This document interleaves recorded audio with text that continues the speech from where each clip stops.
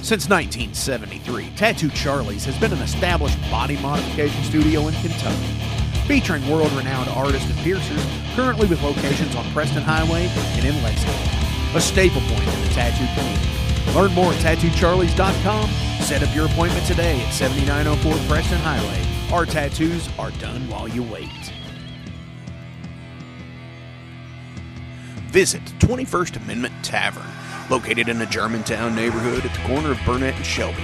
21st Amendment Tavern has great drinks and amazing food from head chef Andrea Estes. Also at the tavern, the Metal Forge Live is featured with doors at 9 and shows at 10 and just $5. Head on out to 21st Amendment Tavern.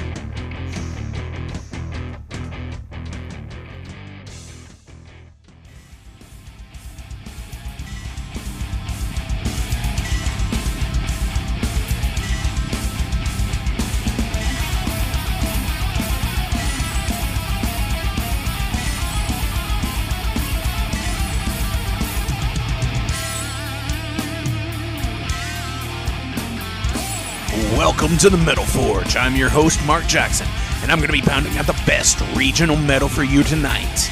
If you're new to this show, pick up your hammer and get down with some of these featured guests. Got any questions or comments? Send them to metalforgeradio@gmail.com.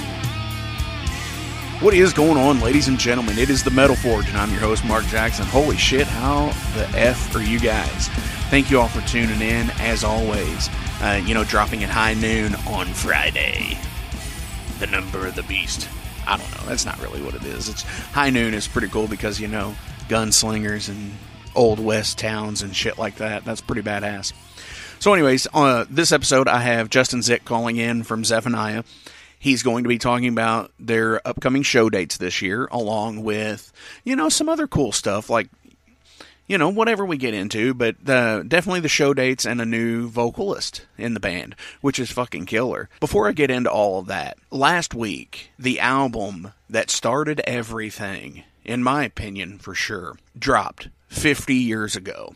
And that was the album Black Sabbath, dropping February 13th, 1970.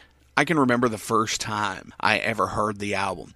Of course, I'm not old enough to hear it on a first-run basis when it first came out or anything like that. I, like most people my age, kids my age, 40, whatever, most people my age probably heard things like Iron Man and Paranoid and probably Electric Funeral and stuff like that first. I vividly remember hearing those and saying, that's their second album, what's their first? Because I've always been a nut of seeing, if I saw a sequel to a movie, like the Midnight Movie type thing, I always wondered what the original was, like Phantasm.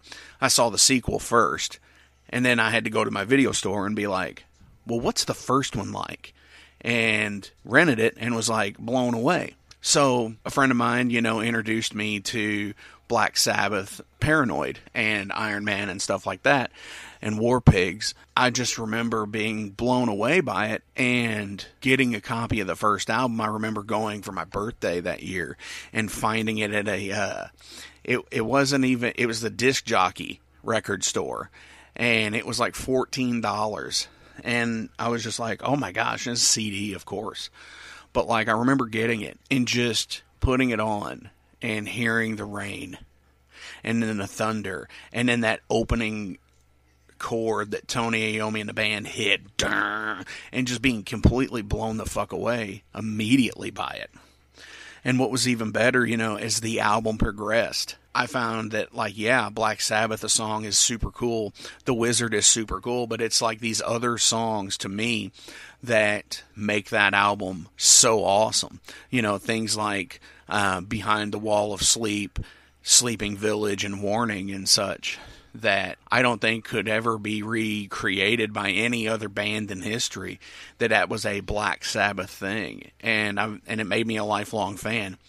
Seeing them live a few times, I might have some issue overall with stuff that they've done, like cutting out Bill Ward completely out of their history for a time. And, you know, all of the stuff with Ozzy's solo career and how they've lied about his sobriety and stuff like that, which I've been extremely vocal about before. And that's another story for another day. But it's one of those things that completely blows me away. And still, I'm never tired of that album. It's honestly, it's just under 40 minutes. It's an album that, you know, you can put on for a decent drive anywhere. You know, it's always like 30 to 40 minutes anywhere where I go in the car. So I can, all the time, I can throw on their first album and listen to it almost in one sitting on a drive. I hear new things almost all the time with it. And I know it's, you know, it was done on a shoestring budget and it was done super fast in the studio. But like, it never tires for me. And that's super cool to have stuff like that. If you've got any albums that way, send them to metalforgeradio@gmail.com. Let me know. I'll mention them on the show, and I'll check things out. You know, and I'll do a review on stuff like that. But yeah, if you have an album that you constantly love to hear and that you never tire of, and that's a complete album listen for you the entire way through, send it to me. You know, if you don't want to send it to the email, that's cool. Drop it on the Facebook page. It's facebook.com/metalforgeradio.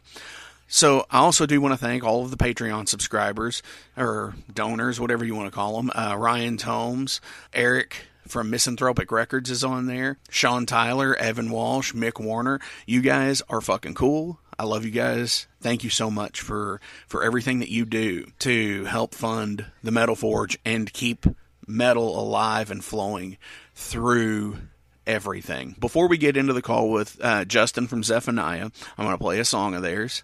And because this is the Metal Forge, this comes off of their album from 2016, and it is the title track. It is Reforged.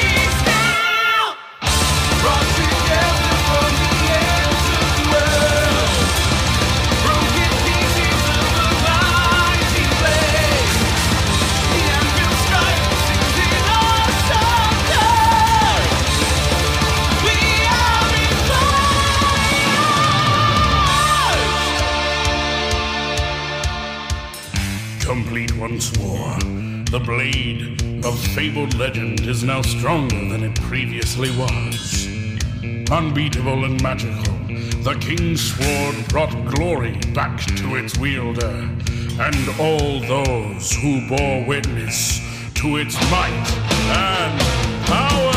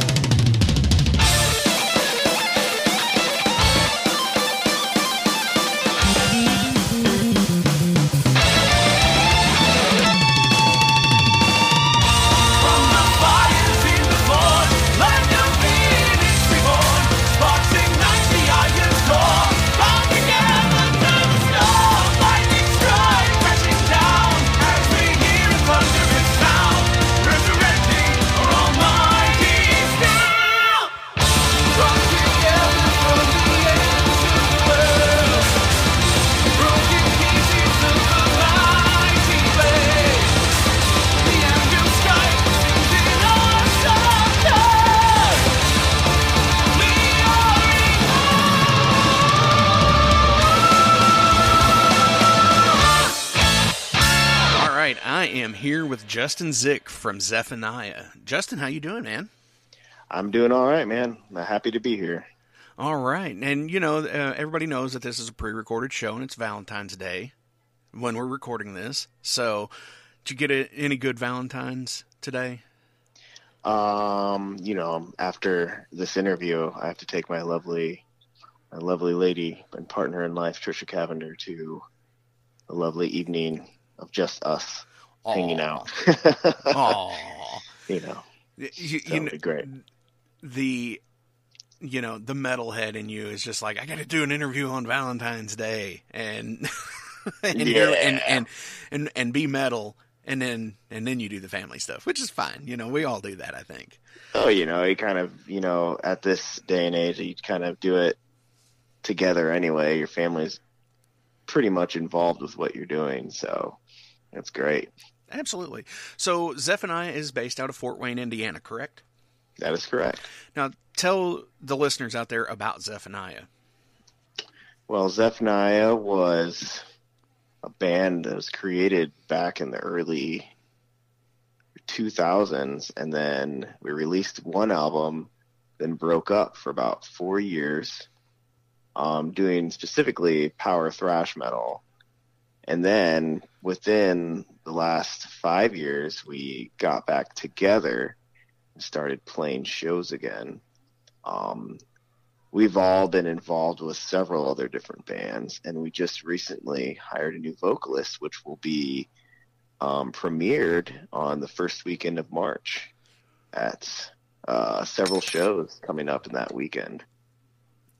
Awesome. So, yeah. So New Blood starting out at the beginning of March. Where is that show? The first show will be in Lafayette, Indiana, North End Pub. That'll be exciting. That'll be our singer's first show with us. They are definitely excited. We're definitely excited. It's going to be a new chapter for us. And I think everyone's going to really like this person. It's absolutely phenomenal. When we did auditions, which like this person stood out in the recordings that were sent to us and in the live audition. We couldn't let this person get away.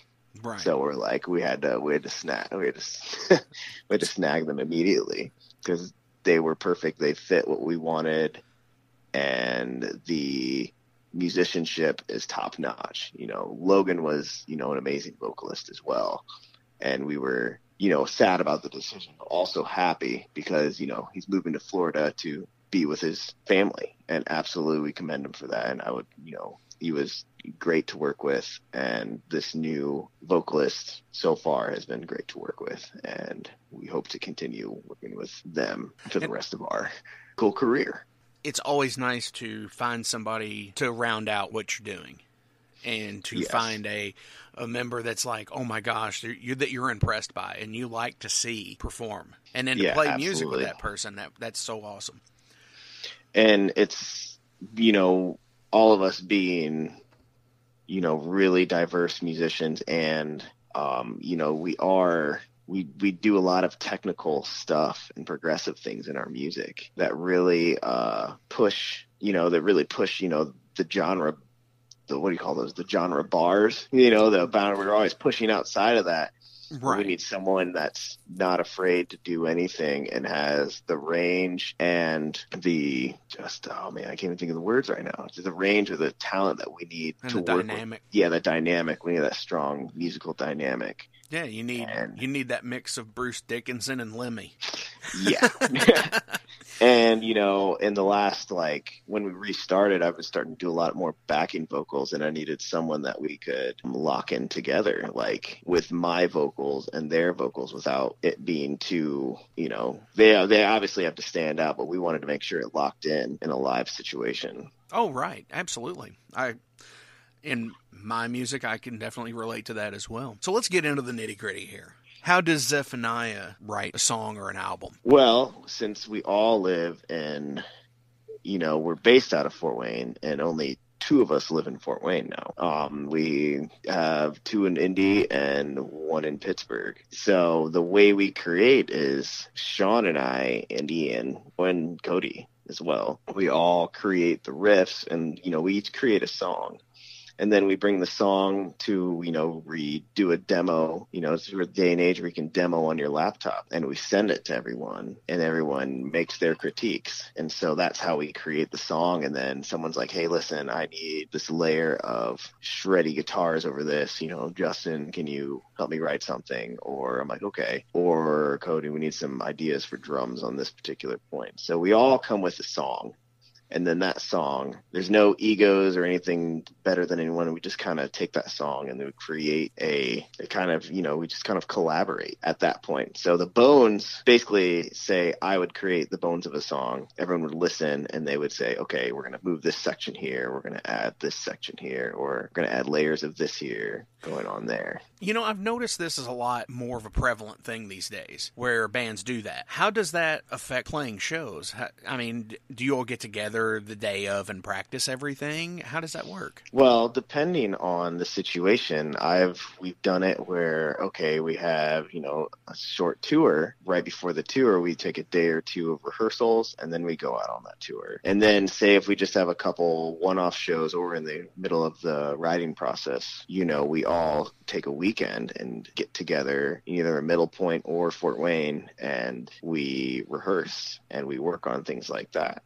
And a lot of it's done digitally and online, talking with each other via email and other electronic software applications out there that we've used. That's interesting as hell to me, because it's just like there are no real boundaries anymore. Like about a month ago, I was speaking with Chris Black from High Spirits, and he makes music with a guy out of like Holland or something like that, and it's totally cool. It's fascinating, I guess.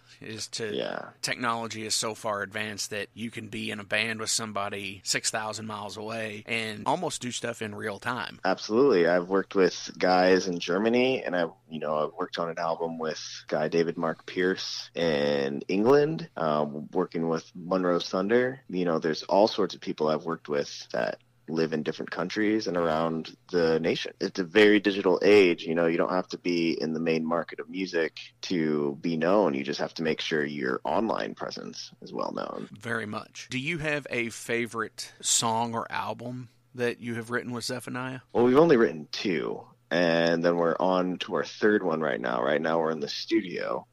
So when Logan left, we were already recording. So our new vocalist has come in and is putting together lyrics and melodies. And, we're also doing the same. So probably this next album will be my favorite album. Right, because it's a growing process. Yeah, absolutely. Of course, yeah. With the previous vocalist leaving, did you all completely scrap everything that he was on, or did you do anything like that, or and write new with it for a new vocalist, or no? We kept the bones and we adapted the new vocalist range to new melodies. So at that point in our recording and pre-production process, we had not had a lot of vocals written yet, probably on maybe 2 or 3 songs. It all worked out, but it still was a hard process to get through. I was touring in Europe for 4 months, and during that process, I had to email and put together auditions when I was in town, when I got back in town. So we had 4 months off out of the studio in between that, Logan leaving and me being gone. So pushed us 4 months behind. Oh, wow. Yeah, but we're back in that process of recording and getting out there again with this new vocalist. Do you all assign working titles to songs? No, I'm very usually how I do it is I just say, here's the key of the song, and this reminds me of a thrash metal song. So it'll be like, okay, this one's called A minor thrash metal. Okay. And Sean, on the other hand, he'll create things like, hey, this reminds me of a snake. And he'll call it, okay, this is a snake, until we decide, okay, when the lyrics come and how it's going to form when the lyrics come in, then we decide what the name of the song actually is. The name of the song is, yeah. Right. And that was going to be my question was, what was the craziest working title you have ever had for a song? Oh, I don't even know. They're not even crazy. I think, I have one called E flat minor power thrash. That's not too crazy. No, because it sounds like some of them have been really crazy. People are just like song title 3. It's not that crazy. It's just how it needs to be identified. Yeah, absolutely. It's just we identify it. So when we have real titles for it, it's going to be like, oh, that's the name of that. We're going to forget. Because, what's that song again? Oh, it's that one. And we'll have to go back to the original title just to remember what it is. Right. Been there, done that. Or you get the person is like, is that the one that goes dun dun dun dun dun dun dun dun? Yeah. Or they hum a few bars of it. Absolutely. Yeah, you have to play the riff. Oh, there it is. If you could have written or recorded on an album or a song from somebody else, what would it be? Oh, I'd probably do something from the Cacophony Speed Metal Symphony album. You ever heard of that one? No. So Cacophony, you know who Marty Friedman is, right? Oh, absolutely, yeah. Yeah, and Jason Becker. Okay. Yeah, so back before Marty joined Megadeth, they had a group called Cacophony, which is him and Jason Becker. And Jason Becker joined David Lee Roth's solo band, but got, I think it was MS, and he had to give up his whole guitar career, but he's still alive, but he writes music with his eyes. You should look into the Jason Becker story. It's very interesting. He has a DVD thing called Not Dead Yet. I know it's amazing. It's very inspiring. I am writing him down now. Jason Becker, check him out. But the artist is called Cacophony, and it was those two guys, and it's very analog, late 80s, but it's just like, it took the basic guitar shredders were everywhere in the 80s, but this took guitar shredding to a more dynamic level, and then there was two of them, which was absolutely amazing. But it's so analog and old recording that unless you knew what they were doing and really appreciated it, it's just kind of hard to listen to. And the vocalist is also very hard to listen to. Oh, wow. But I was extremely inspired by this album, and I would love to play anything off of it. Well, that's good. I mean, and that's what it's about. It doesn't have to it's not a question to necessarily it doesn't have to be the Black Album or And Justice for All or anything like that. It's something that, what you said, it's inspiring. And it's something that speaks to you. Yeah, and that's it great. Can be. I will definitely look up Cacophony on that and just to check it out and see. Yeah, and you can cry a little bit because Marty was 21 and Jason Becker was 17 on that album. You're like, wow. Dang. I was like, I don't want to play guitar again. Well, Marty is crazy anyways, so...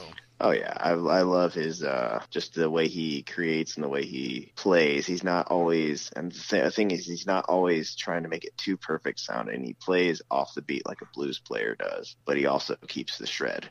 So it's great.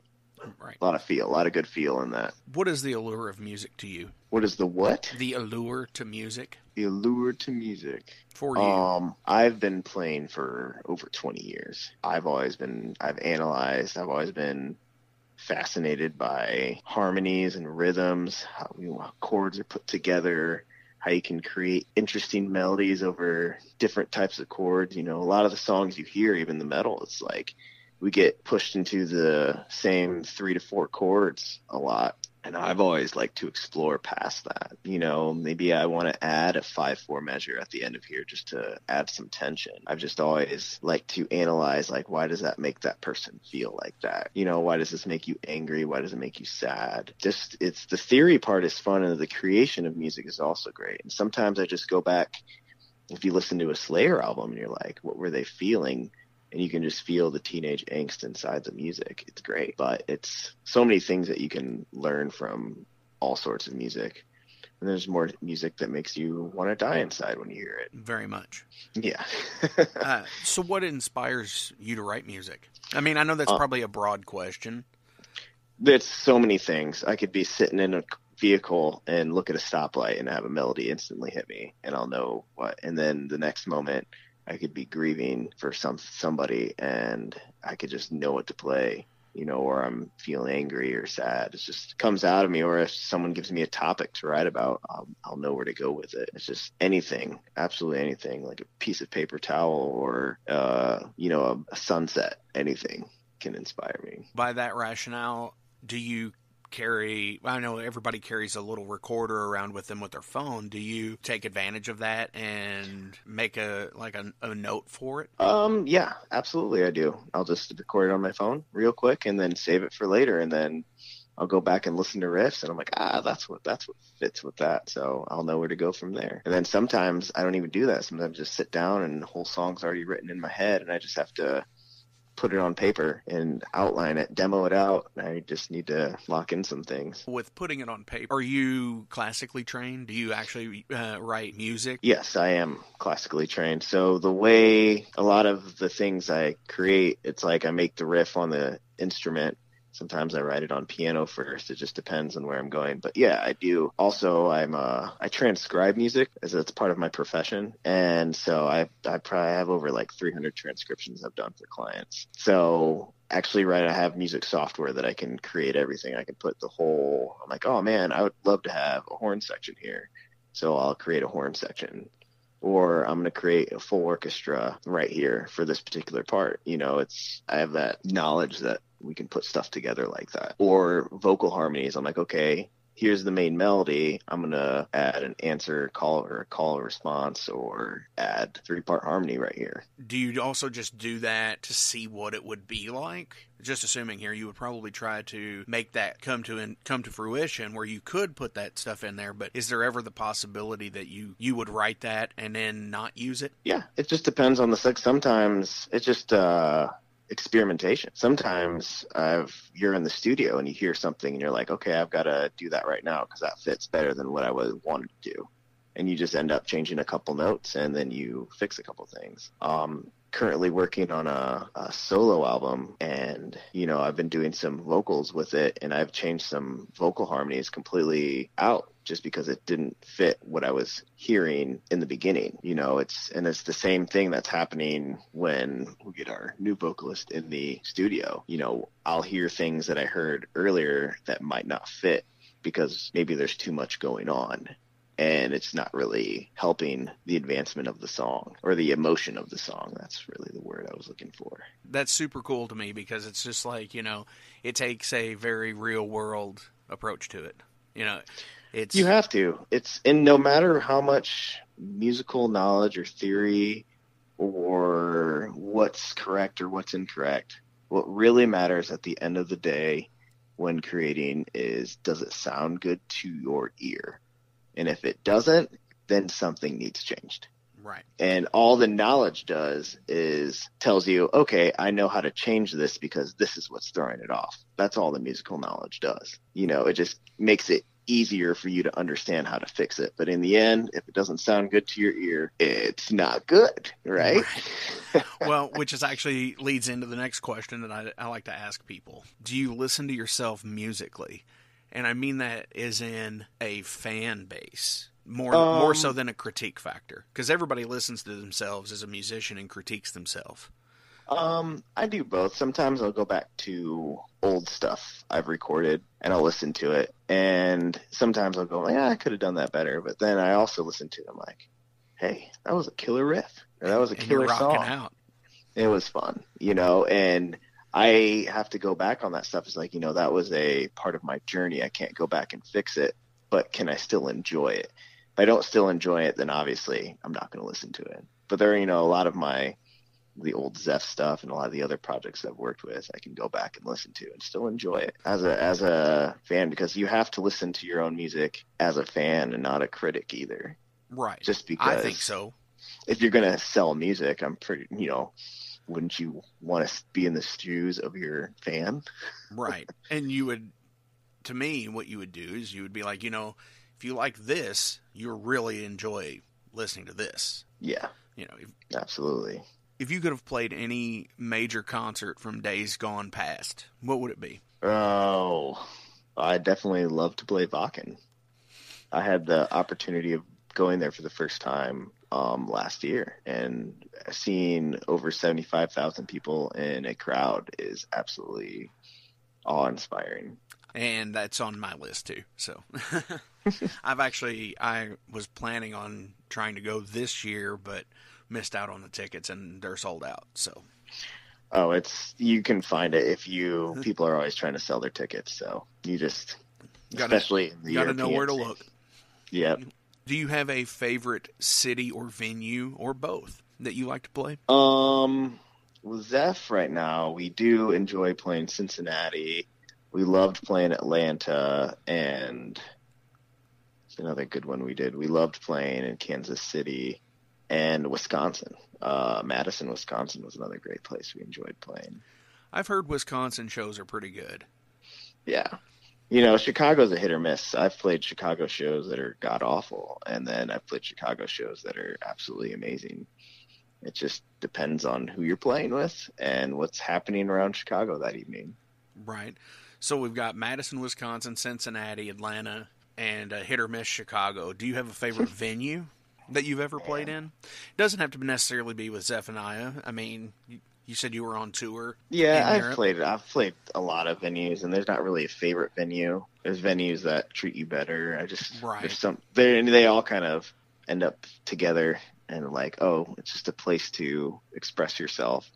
So if the venue is a bad venue or a good venue, is like, it really doesn't matter as long as the people around you are having fun. It's like if the ceiling's falling in, but it's the best crowd in the world, that's my favorite venue. Right, because it's all subjective at that point. Yeah, it all depends on the people you're playing for and the night that's going on. I could dig that. Yep. That's Absolutely. That's a very good answer to that question. With that, you know, if the ceiling's falling in, but it's such a super cool show, I always like to ask this question. You're a musician. I'm a musician. Most of the listeners seem to be musicians as well, which is cool too. So do you have a Spinal Tap moment? Oh man, I don't even know anymore. There's so many things where you like walk on stage and forget to turn on your battery pack and your wireless system. And you're like, oh my God. We actually did, so I was with a 80s tribute act, and we played this show where they had those, the curtains where you could bring things down. So we tied our guitars to these these giant stage curtains. And so we stood there, and they would drop them down, and we all got them on. So it looked super cool. People were really impressed by it. They loved it because it was so cheesy and stupid. And then one guy couldn't get his guitar off the line, so it had to sit there, and he had to play like half of the first song right there. That's pretty hilarious. You know. Oh. Yeah, that's probably the biggest Spinal Tap moment I remember. That is Spinal Tap. That Yeah. works. Yeah, he got trapped in a thing. Had to play the whole first song right there. Please tell me there's video to this. I have no idea. I'd have to go back. It's in the archives from years ago. If there is video of this, I need it sent to me. I'll share it on the Metal Forge Facebook page. Oh, perfect. Okay, I'm going to preface this before I ask the questions now. I also like to just ask general questions to people, because we're all people, and we all enjoy the same stuff, it seems like. Do you have a favorite film?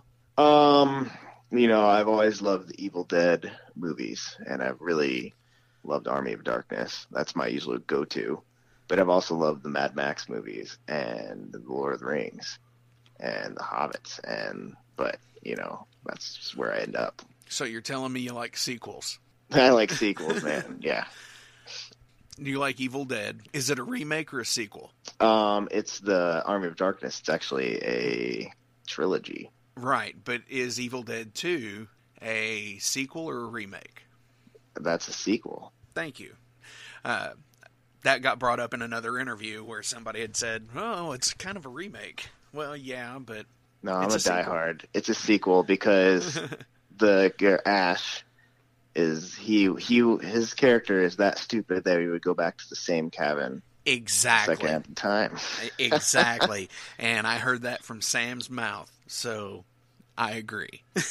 Oh, from Sam Raimi? No way. That's great. Yes, he actually says that. Watch the commentary. I was like, well, I get that. Ash is a dumbass, and yeah, he's going to go back. He's a not-so-hero, and that's why it's great. Right. Do you have a favorite food? I like anything that's organic, like from farm to fork kind of food, man. Is there a lot of that up there in Fort Wayne? No. Yeah, it's in every city. You can get farm to fork stuff. Right.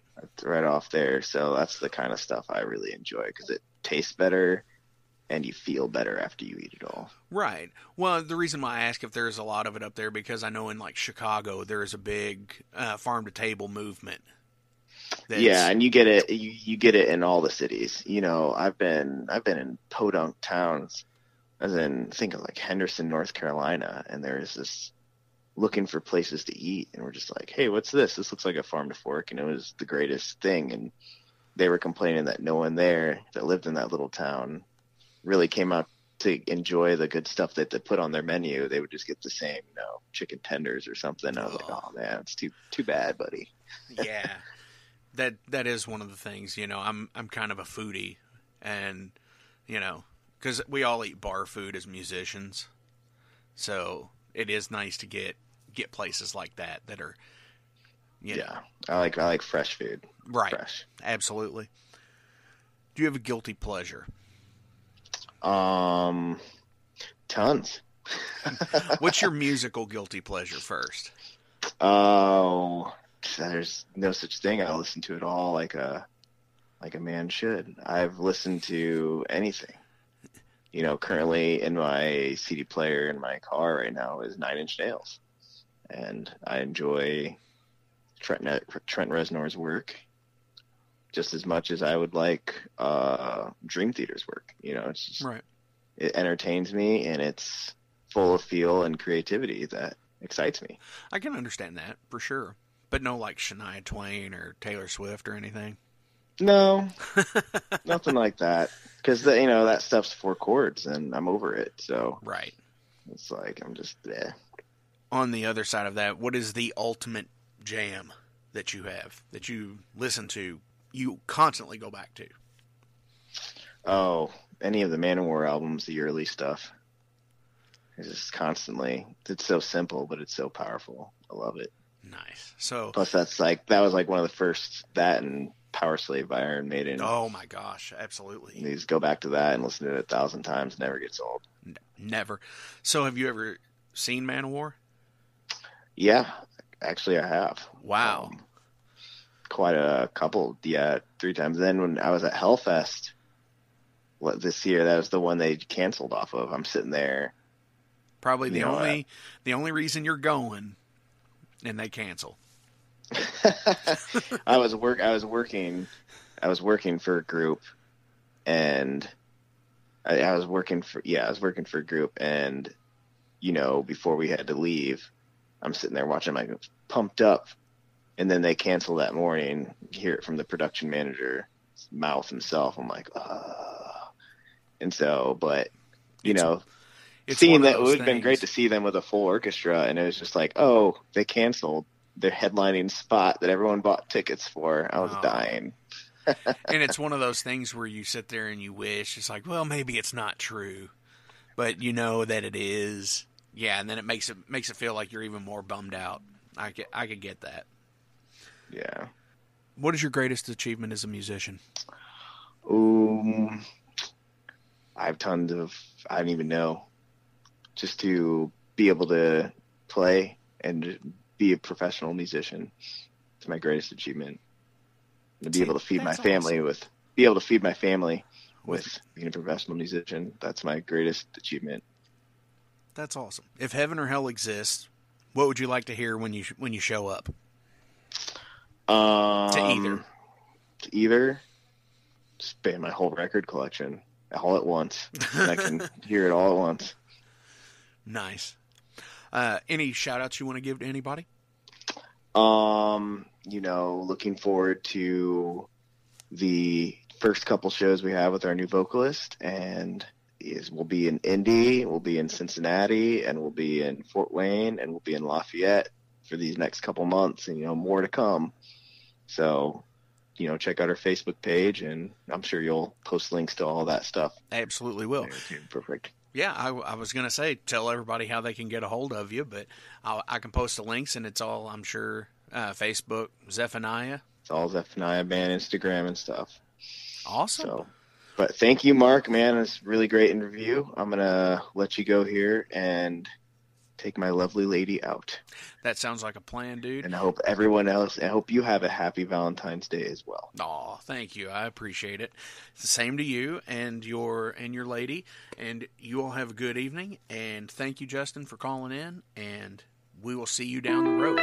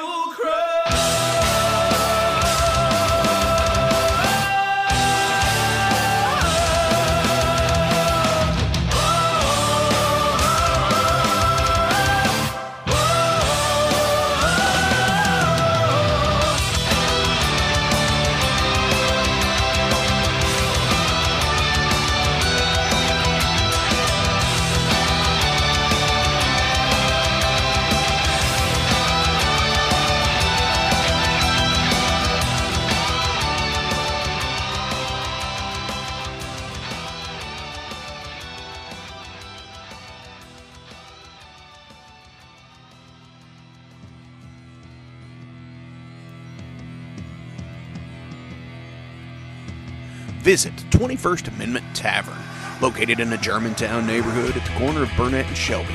21st Amendment Tavern has great drinks and amazing food from head chef Andrea Estes. Also at the tavern, the Metal Forge Live is featured with doors at 9 and shows at 10 and just $5. Head on out to 21st Amendment Tavern.